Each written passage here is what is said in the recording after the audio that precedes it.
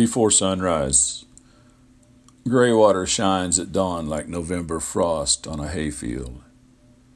The sun's colors have yet to blossom. Faint hues flecking the bay can fool even old, wise fishermen. Flex the rod, release tense line, feel the friction, and suppose this is all I need in life. This, mullet-chasing mackerel, and regal columns of pelicans flying low before sunrise. Hello, I'm Ken Hada, and welcome to the Sunday Poems. This is episode number 45. That poem comes from my collection titled Margaritas and Redfish, published by Lamar University Press. I'd like to read a second poem from that same collection. At Mountain Fork River.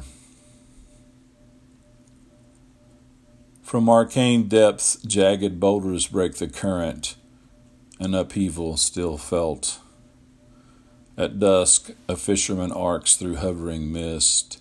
Each cast slices damp air, fillets the backbone of memory. On dark shore, under Gothic oak and pine, a charred pot half filled with stale coffee, sits by a fire pit as flames become ash.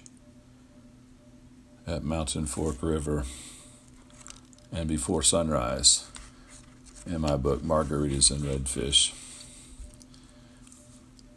I want to return now to Jim Barnes's poetry. I read Jim Barnes's excellent poem, The Exact Center of the World, 2 weeks ago on this program, and I want to read a couple more. Actually, I want to read 4 more of his poems today, and I'm reading from his latest collection titled Sundown Explains Nothing, New and Selected Poems. So the first poem I want to read is one of his newer poems. It's titled In Cabo San Lucas. It would be easy to disappear in Cabo's summer wind. Nobody seems to notice here the clouds above the town that smooth and reshape sad houses on the hill where birds have caulked the walls. Nothing the sea allows to remain remains. Hawks suffer the air and gulls forget their wings. Along the beach between last boats, children reject the sand. They want to reach some other shore and one by one fade into the blowing foam. A few last sails inbound and torn are straining hard toward home. It would be easy to let go, to drift with sun in tow on past the point of land you know, to where all summers go. In Cabo San Lucas. What I like about Jim's poetry is he has this uncanny ability to see what is obvious to everyone, but to make extraordinary implications by the way he structures his poetry, by the inferences he leads the reader to understand and believe. The next one, a different kind of sea. This is After the Great Plains.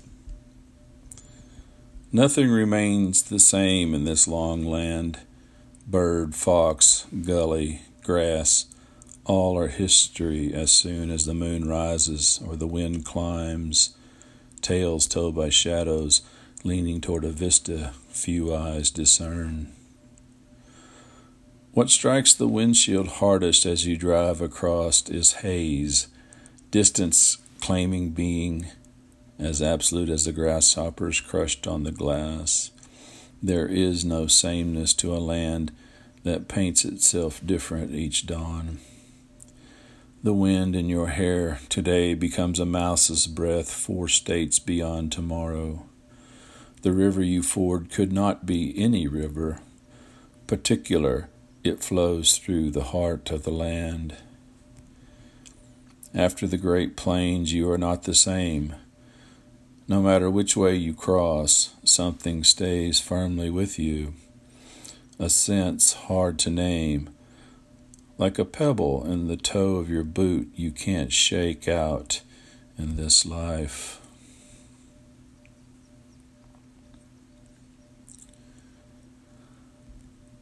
Sweating it out on Winding Stair Mountain. The roots around your soul and eyes after too much bourbon twist sockets sore. This mountain's too high to cry sober on, the sky too wide to fill a brain. 3 crows are wheeling up a peak, caws crack thin air, sweat ices its way down your spine.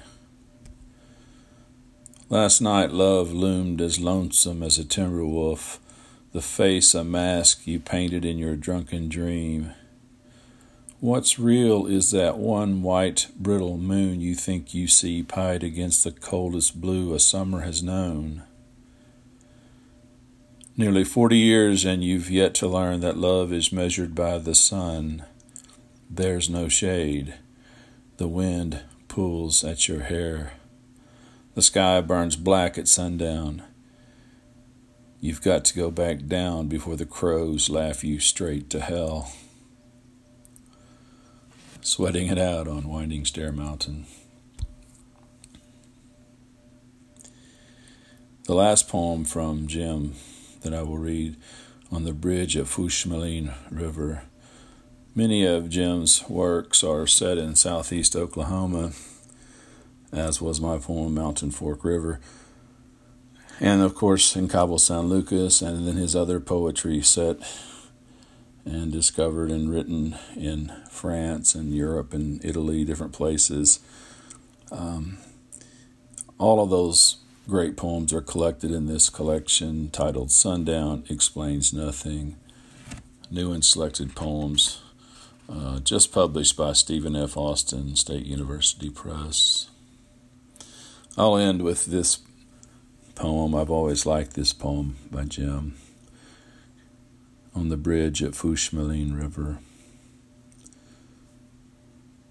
40 feet below, the water stands as dull as dog days. No movement toward the lake, 10 snaking miles away. You stand here full of hope you have always been told to have, with no regard for the ruined years, those rabid foxes at your heels. You stop here whenever you have time. The river's pool is strong, the dark water too thick and slow to reflect anything outside itself, sends a constant song. Worlds away you always know the river is your home.